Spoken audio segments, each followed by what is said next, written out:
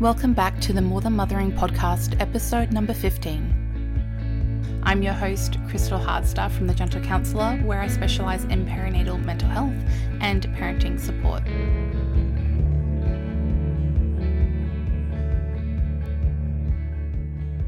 On today's podcast episode, we're joined by Danica from Little Bloom, and she is an education mentor and consultant, and we're going to be talking a bit about parenting from a place of fear today. So I'm really excited for our chat. I think this is going to be a really relatable one and hopefully eye-opening for some of you as well. So welcome to the podcast, Danica. Hello, Crystal. Thank you so much for having me on your podcast. I feel really honoured to be able to share some of my insights and experience with you and your followers today. And do you want to start off by telling us a bit about yourself and about your business and what you do? Yeah, sure. So I am Danica. I am based in beautiful Fremantle in Western Australia. I have a very lively 3.5-year-old daughter who has just started pre-kindy. So we're very much deep in the 3-year-old challenges at the moment, but seeing every day as a beautiful new adventure. So that's been keeping me on my toes. But outside of that, I am an early childhood teacher, but I have also been lecturing and tutoring at a university with the early childhood team. So getting to be part of the educational journey for some undergraduate early childhood teachers, which has been great. And on top of that, I also do some practicum supervision. So when these pre-service teachers go out on their placements, I am also acting as another port of call or a pillar of support for them on their placements. So it's been a pretty incredible journey so far, and I feel really lucky because I've been able to pick up a lot of insights from lots of different areas. It's not just one place that I've had some experience and gathered some insights. So it's been very eye-opening, some very steep learning curves in there, but pretty great so far. And then I just kind of thought with just having so many conversations, not only with teachers, but with so many parents, that you can find so much information out there that it gets quite overwhelming and there's a lot of background noise out there. And I found that a lot of this background noise was people sharing information purely based on survivor bias, the things that either how they were parented or how they were taught, and then they're using these strategies and they think that they're effective strategies, and more often than not they are, but they're not necessarily based in evidence and current research. And I felt like I could be a bridge and kind of bridge that gap between the research base and practical applications of it. So that's where Little Bloom came from. That's so amazing to hear some of your story. And yeah, definitely. I can even relate to what you're saying about having a background in education, because not only do you very quickly get an experience with at least 30 students pretty much at one time, and then also supporting parents or siblings through that process. And how amazing that you even do lecturing and supporting like the next generation of teachers coming into the profession. And yeah, it's a lot of noise out there in the parenting space. It's very overwhelming, and I feel like the market's getting saturated now. And even just me using the word market, then it feels like so many people are jumping in as a way to make money in parenting, whether that's from like sleep stuff or feeding or behavior. And then I think there's the few like yourself who work in education, understand all the nuances, not only of child development, but of treating and being with the child in front of you as a unique individual, rather than just thinking there's this like one clear-cut way of parenting every single child. It can be a little bit frustrating sometimes to see that, and then also push you into your own business and things that light you up and energize you and the way that you want to support families, which is parents and children, right? Just for like the greater good, and hopefully see that positive ripple effect. There's so much that goes into it, and being inspired by the kind of work you do. Yeah, there's a lot. And I've seen some key themes come out in that a lot of the people who refer to themselves as parenting experts, which is not me, by the way. I will never call myself an expert in any area because I'm a lifelong learner, and I don't think there's any way that people can know everything about children. But some of the messages that I'm seeing is that it's very black or white, and quite often strategies are presented as like, do this or don't do that, and if you do this you're going to harm your child. But it's like you said, there's so many nuances to it that it's just not that clear cut. and there's so many ifs there. And quite often people come with questions, and the first way that you respond to them is, well, actually, it depends, because Yeah. there's never going to be one right answer across the board. So hopefully what I share through my Instagram page can help support people, but also I like to be real and I like to be vulnerable. And I know I've got one child at home, and there are many people who have more than one child who are just deep in the challenges of parenting, because parenting is hard. And if you're presented with this information, or not even presented, but slammed with information through social media, you can feel like other households and families are just nailing parenting. And it's just so not the case. And so I like to share the stories of the moments that I find really hard as well, because I know a lot, but I still get it wrong. And I still have moments where I'm really struggling and I need to ask for support, and it's normal. And it's almost like people need permission to feel that challenge and to know that they're not alone. I think that's Yeah. really important with parenting. Yeah, I totally agree with that. And I've talked about this before as well with my, not only like my own friends, but I think I've talked about it a bit publicly too, is that when you get, like you say, slammed with this information, it's very consistent, like thinking about how much we're on social media, then it starts to turn into perfect parenting. It can feel very much like the standard is so high. And yes, we should have standards. Of course, we want to do what we feel is best for our children, which is why we are so lucky to have, you know, the information that we have today, thanks to everyone before us who has done all the research. But at the same time, it should never be to the detriment of your own well-being. And I feel like if anyone's listening to this who's a professional like us working in a similar field, hopefully this is really relatable to hear two people say we are not experts. We also struggle. I knew so much about child development and everything before I had kids, did not make it completely easier. I was sure there were some things I was like, cool, I know about this, but still it's hard. It's so hard. Yeah.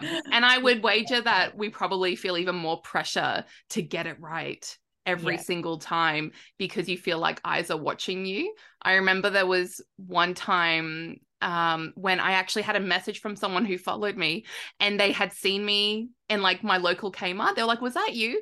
And I was like, yeah, it was. And I was like, oh my gosh, was that the moment when I was like getting frustrated with my daughter because she wasn't doing something or listening? And then I was like, oh no, do I have to be perfect in public every time out of fear of maybe someone knowing who I am and judging me for my parenting? And it was not a nice feeling at all. And I was like, this can't be right. Like, surely I can't be sitting here acting like I know everything or everything's sunshine and rainbows all the time. Being vulnerable is actually really important, especially if you are working with parents and families. We must be more real with each other. Yeah, absolutely. And it's so funny you say that, because now that I think about it, I've been feeling that pressure as well, because the school that my daughter goes to is right across the road from the university that I teach at. And so when I drop her off at school and when I pick her up, I kind of am really, it's like my brain is just on hyper alert going, are some of my students around? And if they are they like watching me and how I'm interacting with my daughter at the moment? And I cannot get this wrong. Yes. What an intense pressure. It's like if you just had someone in your home watching you all with a camera.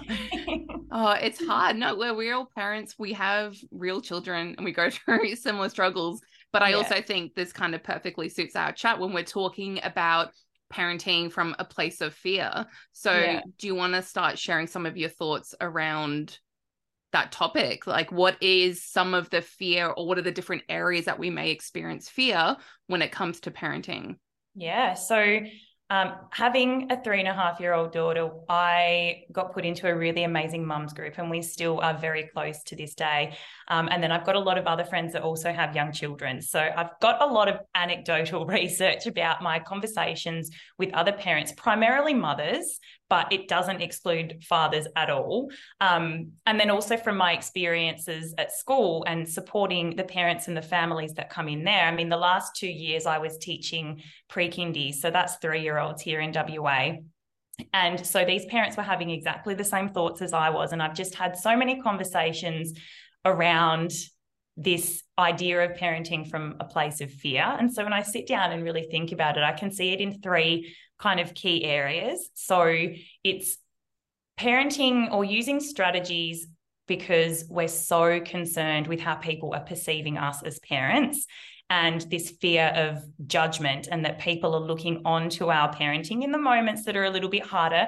And more specifically, if our children are having big behaviors in those moments, or they're having really big feelings, then we're out in public, which is just another layer of challenge that our brains are telling us that these people are looking on and judging us. And then we end up using strategies that don't fall within our usual parenting values. But then another layer to that is that we're so worried that people are judging our children, and that they're labeling our children, and that they're perceiving their behaviors in a really negative way. You know, the typical way that society sees big behaviors from children is that they're either, you know, in inverted commas, they're naughty or they're manipulative. And we get so worried that people are labeling our children when they're having what we know are very developmentally normal or developmentally appropriate moments. But they still kind of sit in the back of our mind thinking, oh, you know, is this what they're thinking about my child? I'm going to really have to get them to stop and show them that they're the good child. And then again, we end up using strategies that don't fall within our values. But then another conversation that I've been having over and over again is parenting from a place of fear of the future and who our children might become. And, you know, I see this in my daughter, and I have to stop myself from thinking it. So at the moment, she's going through this thing where she's exploring how to communicate her anger. And so that has turned into some more confronting behaviors. So she's hitting, she's throwing things, she'll go to a table and just wipe everything off the table and throw it on the floor. And I have to stop myself in my tracks thinking, oh my goodness, is she turning out to be a psychopath? When no, she's not. I don't have to be worried about the future. All I need is to see the child that's in front of me at the moment and to support what it is that she's experiencing right now, and stop being so worried about who she might be, because that is the future. That's not now. Yeah, yeah. And that's just made me think about one of the most powerful lessons that, because I do circle security with parents, is about asking yourself, how am I seeing my child right now? Because if we're seeing our child in a positive light, despite whatever is going on, we're going to treat them with much more empathy and compassion and support. But if we're seeing our child through the lens of they're bad, they're manipulative, they are the problem, then we're not going to be approaching with those tools that we want to use, like empathy and compassion, those strategies like you were mentioning. You're going to be treating them like they are the problem. You're going to kind of be confirming that, or it's very more likely going to escalate or cause other issues in a different way, and more likely for you then to feel perhaps like guilt or shame after the fact when you reflect and think, oh, that's not actually how I wanted to deal in that moment. And that's not to say that we're going to get it right every moment either. Absolutely not. Just something to consider is, if I were to really think about how I'm seeing my child, which one am I experiencing more, and how can I work on getting to that place of seeing my child through a more positive, compassionate, understanding lens. Yeah. And it can be really hard too, because I mean, life is busy and there are so many layers that we all have. You know, if you're somebody who stays at home with children, that is a form of work that you've got, and you've got many layers onto that as well. You might be somebody who stays at home with your children but works part-time. You might be somebody that works in a full-time capacity, but every single variation of that just added layers and added pressures. And a lot of the time we're feeling stressed. You know, a lot of us have to-do lists coming out of our ears. We've got the mental load. We've got life admin that we need to do. And when we're feeling stressed, it's harder to stay aligned with our values and use those strategies that are like our ideals for parenting. And then we veer off course, and then we might say something or do something that lies outside of those ideals. And then we feel guilt and shame. And then we beat ourselves up for not being that perfect parent, rather than giving ourselves some empathy and some compassion and some grace, and that we all will mess up at some point. But it's what you do when you mess up that matters. It's not the messing up, it's what comes afterwards. Exactly. And like you with your circle of security would talk so much about ruptures and repairs. And ruptures are going to happen. repairs are a choice. And more often than not, you should choose the repair after a rupture and reflect on what happened and what went wrong and some things that you can maybe do better next time. But I don't know, have you heard of Dr. Vanessa Lapointe? No. So she is a child psychologist, I think, but she introduced me to the notion of failing better next time. And Mm. I love that so much because, like we've spoken about, we put so much pressure on ourselves because we think the perfect parent exists because that's what social media tries to tell us. But the concept of failing better is just that, is that in those moments where you do fail, take some little snippets from it, apply them next time and fail better rather than aiming for perfection, just fail better. I love that so much. What like a light-hearted way to kind of put it, because I think we all kind of giggle at even that language of just fail better, and it kind of makes it a bit more light-hearted, which I think is good. We need, that's the whole point, right? To not put so much pressure on ourselves. But short little mantras like that can be so useful in the moment. And we're only talking about social media here. There is so much more that we could be talking about in this conversation about where the judgment comes from and how society is built that way and the pressures on parents and mothers and women and all that kind of stuff. And we're not going to touch on that today, but I would hope that most people listening understand that it's actually not you. All of this does not come from you. If you have people telling you that, please don't listen to them, because we're definitely being conditioned into feeling this way and feeling like our role as a parent does have to be perfect. We're just talking about how in social media in particular, it can really exacerbate that. Yeah. Yeah. Yeah. And the information shared, what I worry about, and I'm really mindful in the information that I share, is that when parenting is portrayed as this black and white, you know, you've got strategies that you should use and strategies you shouldn't use. I really worry that that leads to people doubting their own parenting intuition Yeah. and then ignoring what their heart or their minds or their gut is telling them about their child and going with something that they've read on social media instead that might not fall within strategies or practices that they think are aligned with their family, but they've seen someone share this information, so they're giving it a shot. Like, Yeah. I really worry about that. Yeah, that totally gets me too. I'm like thinking of when I've seen those examples, and I get really bothered when people really nitpick at the words and phrases you use. I'm trying to think of one recently. It's like the whole "I won't let you hit your sister." And then I saw someone criticizing, like, what do you mean you won't let them? Are you trying to control your child? And I was thinking, oh, that's so frustrating, because that was just an example that someone Yeah. gave to trying to implement this whole thing we call gentle parenting, because people are struggling with, how do I set a boundary with my Yeah. child? And that was one example. And I was like, really, are we criticizing so much that we're getting to this point of perfect parenting? So even I myself have had to unfollow some accounts that I see do that a lot, because I'm like, that's just too much now. Like, Mm. like it's like we had this standard and then people are going beyond the standard, and that might work for some people, but that is not going to work for a lot of people, especially if you are already trying to parent in a way that is different to what you experienced growing up.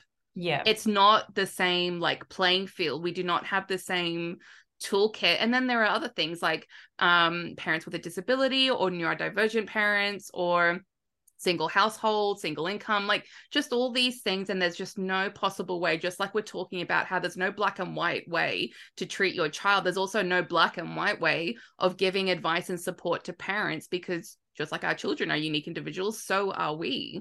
And I Yeah. know before Danica and I started recording, we were talking about even things like regulation and how to regulate your body. And so many people don't know how to do that, because Yeah. we're trying to teach our kids that at the same time as we're trying to figure out for ourselves how to Yeah. And do we weren't that kind of taught. We stuff. weren't taught how to do that. No, or we've learned now as like 30+ year olds. Yeah. Yeah. Which Yeah. is amazing. Again, like we've got so much information at our fingertips, which can be fantastic because I feel like people are starting to use the language of Yeah. emotional regulation and co-regulation and dysregulation and really understanding what those terms mean, Mm. which is so important when it comes to supporting children and their big feelings. But at the same time, it's tricky because we're learning it and we're trying to teach it and model it and support the development in our children of regulation, and trying to do it all at once is just it's really Yeah. overwhelming. Yeah, especially when you're dysregulated at the same time as they are. And Yeah, just understanding that regulation techniques, like you said, so great. We have this information, we have examples of what to do. But the point of it as well is not that you're meant to feel like happy all the time. And I yeah, think that's another addition to this, not only for ourselves as parents, but also how we see our kids. We think, oh, if I do this strategy once, that's it. Problem fixed overnight. Woohoo. And it's like, no, this is going to be repeated like thousands of times. yes, And it will be painful and uncomfortable. And some days you'll do it and some days you won't. yeah. Yeah. Yeah, absolutely. I think it's what the research says, it's when children are around 5 or 6 years of age that they can begin to independently exercise regulation strategies for themselves. And so you think about all of those big feelings. I know at the moment with my daughter, she's probably got maybe two to three moments a day of like really big feelings that I need to sit down and support her through them. And so you think about the cumulative effect and the amount of times that we have to sit down with our children and to go through the process of support and co-regulation Yeah. up until they're 5 or 6 years of age. And I mean, you might be seeing it with your own child now. Their ability to bring in all of the strategies that you've been using with them tirelessly and being able to implement them independently in a higher capacity now. Yeah, definitely. And I was sharing as well, again, with Danica before we started recording, that I had a really difficult drop off with my daughter this morning at school, and she is about to turn 7. And so, even for myself, that's not something common. Usually, drop offs are fine, but just this particular morning, for various reasons, that's what happened. And we like to do the blowing out on the candles where you put your hand up and they kind of take a deep breath in and blow out as if they're blowing down each of your fingers like candles.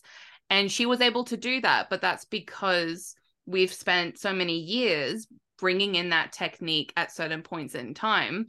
And I have seen her do that independently. I've seen her do that with her little brother, who's now 4, which has been really adorable to watch. But still, I couldn't expect her to do that completely on her own. So still, co-regulation is very much a part of our narrative. And I know we're also talking about that fear of who our children might be in the future.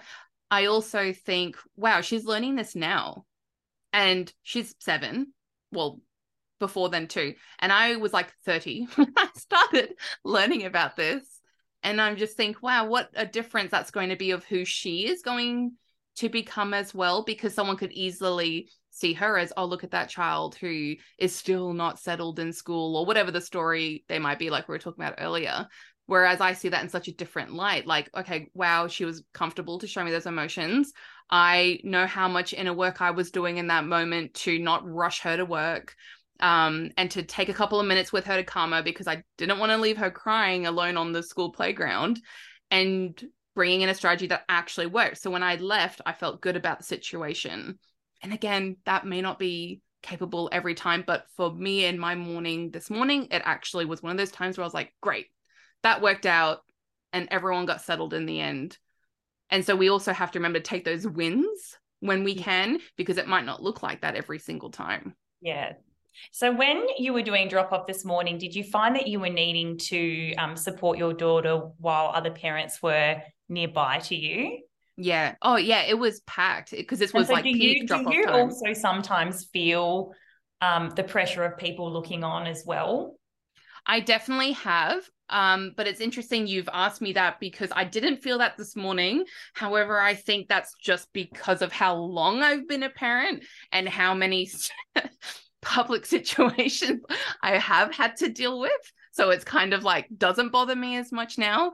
But Yeah. I think the biggest moment I had was actually when I was pregnant and she was 2. And we all know how 2-year-olds are.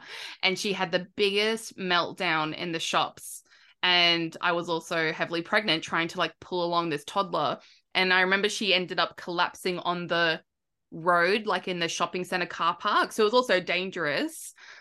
And there was an old man walking past, and I think I had made the assumption because of his age that he was going to be judging us. but instead he actually asked her something about like her toy teddy she was carrying, and it snapped her out of it because she was, I guess, sensing like a stranger talking to her. But it was nice because I could recognize like, oh, he was actually trying to help. He Yeah. wasn't seeing her as a problem, but he was thinking, here's this big pregnant lady, like poor mum, trying to get a toddler in the car. I'll say something to help. And it worked. So I think because I was also given that kindness by a stranger, that also helped me realize, oh, not everyone is out here thinking bad things. And even for myself, I'll see a struggling parent in public and I won't think, oh, they can't control their kid. I think, oh, I wish I could go over there and help them. I Yeah. wonder if I could, or would they think I'm judging them because I'm offering help? So then that's like a different narrative I have now. But I Yeah. think when you get so used to experiencing kindness from others and then also working on applying self-compassion to yourself, that then translates into being able to give that same compassion and kindness to others around you. And so I think Yeah. for me and my personal experience, that was a big turning point. For now, I feel like I can really zone into my child and I basically ignore anything around me because nothing else matters, and my priority was her in that moment. And I also think I've created a few scenarios in my head where I'm thinking, what would I say if someone would say something? And I'll have like a snarky answer back or something. So I think I've like prepared from these fake scenarios anyway. That's never happened. Yeah. Yeah, Yeah. it's so What about for funny. Like, yourself though? oh, in those moments, um, it's so hard because we do become so worried about what others might be thinking about our Mm, parenting strategies and about our children. But it's not to say that they're actually thinking that. So just on Tuesday this week, I bring my daughter to a nature play group. And it's a group of, I think there's 20 2 to 5 year olds, and they've all got their parents there. And it's a really beautiful morning. We're out in the bush. And there's lots of different learning experiences set out. It's not structured, so the children can flow to where they feel like they want to go. But on this particular day, they'd had a reptile incursion. So there were snakes and frogs and blue tongue lizards. And it was all very exciting. And my daughter just did not want to eat. And she's like me, she's heavily regulated by food. And I could just see her slowly starting to fall apart a little bit. And we're sitting on the mat getting ready for story time. And she got really angry at me for something. I don't quite remember what it was. And so she kicked me. And of course, then my brain is immediately like, oh, I know mm, that she's feeling really hungry and she simply needs some food, and that she's feeling very overstimulated at the moment. But there's so many parents around. And what are they thinking? Are they thinking that I'm just this permissive parent who lets my child kick me? And are they yeah. thinking that my Mm, child is like this really violent, aggressive child? And in those moments, I actually still need to try really hard to block out the background noise. So I'm definitely on my way to being able to just focus on my child, and I can just focus on her. And I typically don't fall outside of the parenting that I value and my parenting ideals, but I have to work really hard to consciously just ignore everyone else around there. mm, But then we were also met with kindness afterwards. And so one of the other parents had come up to me and said, oh, she going through a kicking phase. And I was like, yes. She said, oh, my son went through that too. And he was in pre-kindy when it happened. I think her son is 4. So he's in kindy in WA now. And she said, oh, I spoke to his teachers about it because I was feeling so worried. Again, that feeling worried about the future and worried about the narratives that people are thinking about our children. And they said that it can be really helpful to sit down and to write out the times that they're likely to do it, because then you can start seeing patterns. And for me, it was mm, around him feeling tired. And I just felt so seen in that moment. Um, yeah. and then really grateful that there are some amazing teachers out there that are sharing these kinds of messages with parents, and Yeah. oh, that behavior needs to be extinguished from that child, and use a rewards chart. And I felt really grateful for so many different things in that moment, that this parent was coming in with some compassion. She was another mama just saying, hey, mama, I see you. And sometimes in those moments, that's all we need, is someone Mm. else to say, this is hard. You're not doing anything wrong. Stay by your child. Your child is amazing. Keep doing you. Yeah, that's so nice that they came up and said that to you, because I Yeah. can only imagine like what a world of difference that makes. Yeah. And you're right. I have actually started to notice a shift in general, whether it's the teachers at my child's school or just other parents, even parents that I'm making friends with now, like in the school realm, and just realizing how differently everyone's talking about their children. And they're pretty on par with how we parent as well. So I think we are starting to finally see the positive effect of the shifts happening. And that's not going to be the same for everyone or depending on the generation, right? Yeah. But hopefully that starts to make it a bit easier. And yeah, especially when you have someone reaching out saying, I see you. Yep, been there and we're through it as well. Or like, this is what worked for us, rather than telling you you should do this. There's certain ways that people can talk to you about that make you feel like, oh, okay, I feel much better about this, rather than being judged. And I think it's understandable to have that fear, especially also because we're in this weird world where people are like recording strangers outside, right? So also, because we put so much of our lives and ourselves on social media with our business, I think it just comes with the territory of having this. It's so weird, right? It's like we're putting ourselves publicly, yet we also have a fear of being seen. It doesn't quite make sense, but it's much more safer to be behind a screen or a phone than actually out in the real world. But it all comes down to, I think, two main points for me that I would talk to people about, which is, one, most of the time, people are just going to look at you thinking, glad that's not my kid. Yes. Oh, thank God that's not me today. Sometimes I have to say to parents, like, oh, that was us yesterday. Just, that little nod to, I see you. So, my daughter... No, we were at a birthday party, and we had 2 birthday parties one weekend in a row. So one on Saturday and one on Sunday. And on Saturday, my child almost face planted into the cake because she was so keen on it. It was this amazing rainbow cake. And then the next day, another child face planted into the cake. And I could see that the parent was so embarrassed and just mortified. So later on, I went up to them and said, don't worry, that was my daughter yesterday. And we had a bit of a laugh. And I think that's what we need, is some camaraderie with parenting. Yes, and to laugh about it. Even me making that comment, like my husband and I, it's like when you're at a playground, you hear a cry and you're like, oh, and your ears perk up and you go, oh, not my kid. And you kind of relax a bit. We will do that. We'll look at each other and be like, glad it's not our kids for once. Or we'll be like, oh, remember when last week it was our kid doing that.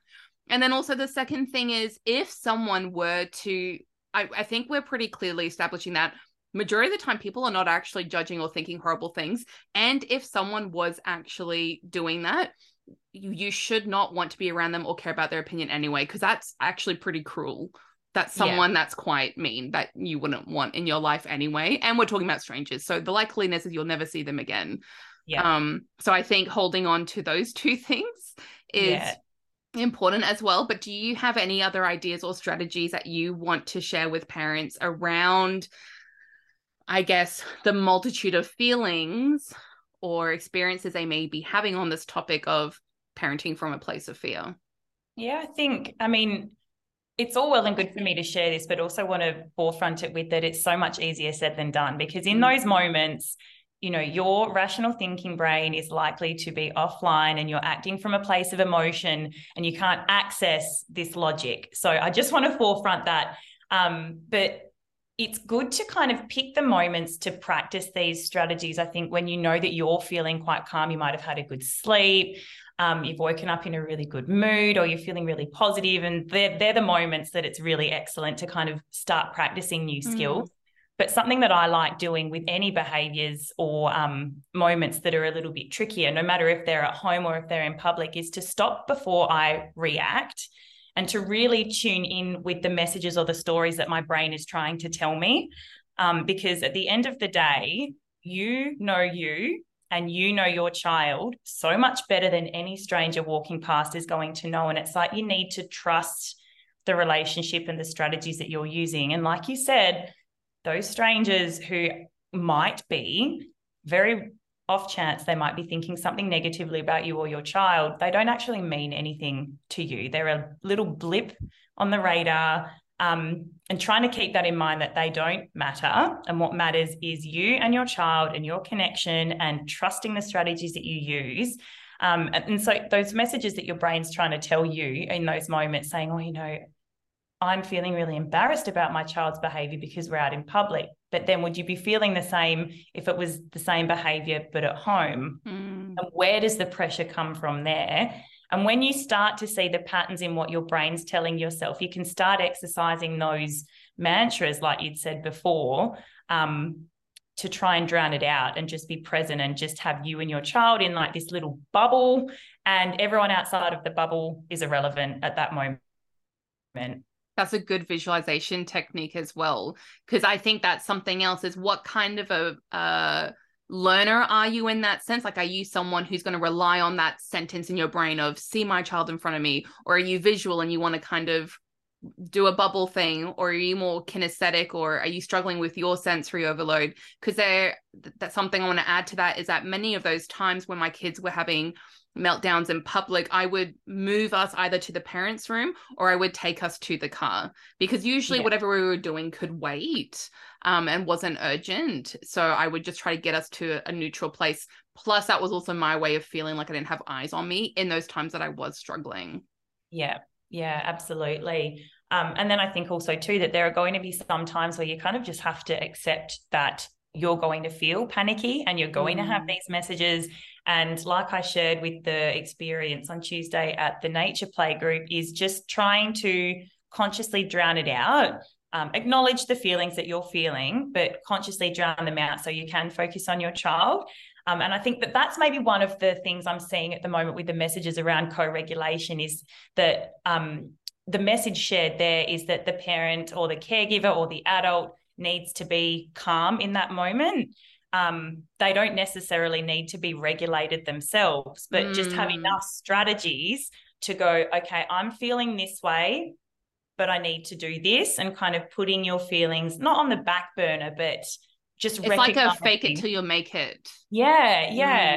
And so those moments where I'm still feeling panicky, and I still get them, is acknowledging that, but then also knowing what I need to do with my daughter and just trying to, I guess, convince myself I'm not feeling panicky. Yeah, I totally get where you're coming from. And the way that this worked for me, and I also share this with clients, is you can tell I'm like a visual person, which is why I like your bubble idea. I think of putting whatever my issues are, whether that's just like the stress of the day, or maybe I got an upsetting phone call, or any of those things, right? I imagine putting it into a box and then setting it aside in my mind, knowing that I will pick up that box later and deal with that stuff. Because like you were saying, it's not that we're trying to suppress or ignore our feelings and what's going on. It's that in these moments, specifically when we're talking about parenting, whenever you possibly can, choose your child in front of you and responding in the way that you want to parent. And then have that commitment and promise to yourself to honor those feelings and deal with whatever that thing is later, which could be like calling a friend or your partner, or taking that to a therapist, or journaling, or whatever it is that you can do later when you're not in that dysregulated space with your child. And I think a lot of people miss that because it can feel self-sacrificing too much sometimes. And it's just a choice that we're making in that moment to not join our child's storm of dysregulation. It's okay, I need to support them right now because I'm an adult and I can actually deal with my stuff later, and they cannot deal with their stuff later. It has to be dealt with now. Yeah, yeah, absolutely. I love that.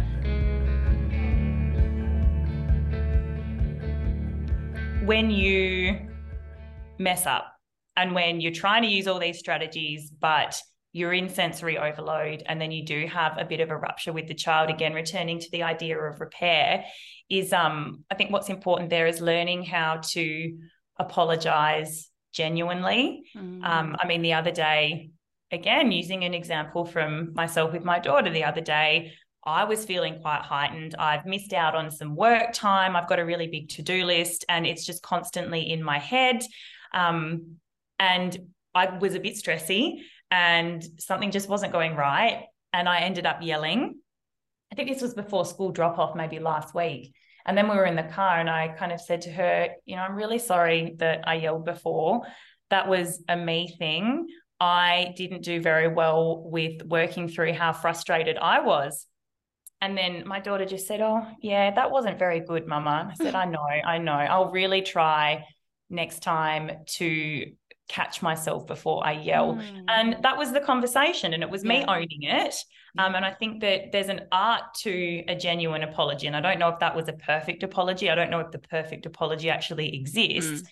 Mm. But there are ineffective ways of apologizing to children and repairing that rupture as well. Yeah. When you kind of put your actions onto the child and try to have the child become responsible for our Yeah, actions. blaming them. Yeah, like Yeah, I'm sorry I got mad, but you just weren't listening or whatever. It's don't yeah, say anything of that. And it sounds like your repair was like it was well received too, and she was listening enough to respond as well yeah, and yeah, share with you her, fact of the situation. And I'm the same. So when I get to my worst point is with struggling with yelling as well. And I talk about this openly because I'm not, again, like we said, I'm not going to sit here and act like I'm a perfect parent either. So I've apologized to my kids and done repair many, many times, even to the point where my daughter will prompt me to repair. And I can kind of laugh at myself, like, oh no, and kind of, get a bit tense about that. But at the same time, I also think, there is no way I would ever have spoken to my parents like that. And here she is feeling so confident and yeah, comfortable knowing that she can say that to me or my husband, who she does it to him as well. And she'll be like, Daddy, you have to make repair with me now because you yelled at me or I didn't like what you said. And she's really good at calling us out. Um, yeah, and I think we're also teaching them these skills, right? These are skills that they will carry with them in their friendships and relationships and work relationships in the future. So we must remember that everything we're doing is role modeling. Mistakes are meant to happen as well. Security and secure attachment doesn't come from never making mistakes. But when a child knows that a mistake or a rupture can be repaired and you've done it in enough of a consistent and predictable way that they get that sort of assurance to know it's coming, that is what is actually going to lead to a secure attachment. yeah. And how amazing that your daughter feels comfortable in holding you both accountable I as love well. it. Like it sings volumes about the relationship that she's got with the both of you and how secure that relationship is too. And I can see that starting to come through with my daughter as well, because there's times where I might not necessarily be yelling, but like I'm raising my voice a little bit. And then she'll look at me and she'll go, it's not good to yell. Or she's started now, which I think is amazing. And again, I don't know if it's because she's picked up on the fact that I use it as a strategy for myself, or if it's a sign of her like developing emotional intelligence. But in those moments where I'm coming stressy, she'll come up and put her hand on my arm and she'll say, do you need to have some space? Oh, that And is I go, so actually, you sweet. know what? Yes, I do. And then she leaves the room. That is so good. I love that so much. And I love that you can share this story laughing as well, because these are things that if we hold in, we could really ruminate on, to be honest. And I think when we share them in such a lighthearted way, like we're doing, really helps alleviate that stress. And also, again, feeling seen. And I hope other people listening to this are relating to what we're sharing and know that you're not alone, because it can feel really lonely sometimes, and the pressure is too immense, honestly. Yeah. It really is too immense. And yeah, I think there's a true gift in being vulnerable with each other and listening to everyone share their stories and being more real and honest. So thank you so much for your time today, Danica. It's been so lovely chatting with you and sharing our stories and having a laugh. Can you please tell everyone where they can find more of you and your work? Yes, absolutely. And again, thank you so much for having me on. I've really enjoyed our discussion and I look forward to having many more conversations with you on Instagram. I love following what you share. And I mean, I resonate with almost everything that you share. It makes me feel a whole body yes, which is that's a really amazing thing. But if people would like to find a little bit more about me and what I share, you can find me at on Instagram at littlebloom.consultancy. So I've got a few things in the works that I will be slowly trickling into my social media over the coming months. But it's a really beautiful space. I think I really enjoyed creating a bit of a community on there. And what I'm really trying to do is to just help people shift their relationship with behavior, mostly in changing the narratives that we've been taught to tell ourselves about children's behavior. So seeing behavior differently, building up a bank of strategies of supporting behaviour that is in line with current research around child development, around neuroscience, about educational theory, about psychology, and bringing in lots of different schools of thinking to use strategies that work with children rather than against them. That's so great. And I had a quick look at your Instagram feed and it's absolutely beautiful. I love the colors and everything that you have looks so aesthetically pleasing, but also it's very, your titles are so clear. So it's also really easy to scroll through and find what you're looking for on Danica's page too. So I'll make sure to have your links below for everyone as well to access. Amazing. Thank you so much. I look forward to connecting with some of you. And yeah, hopefully from this conversation, you're feeling a little bit more seen and less alone, and that it's normal to have these thoughts. And there is a way to, I mean, we'd spoken about it before we'd actually started the chat, Crystal, but I don't know if there ever is really a way of moving beyond feeling these feelings, but there is a way of supporting yourself and your child when you are feeling them. And I think that that's important, to catch those moments and remembering the idea of failing better next time and not aiming for perfection. Definitely. Thank you so much again, Danica. No worries at all.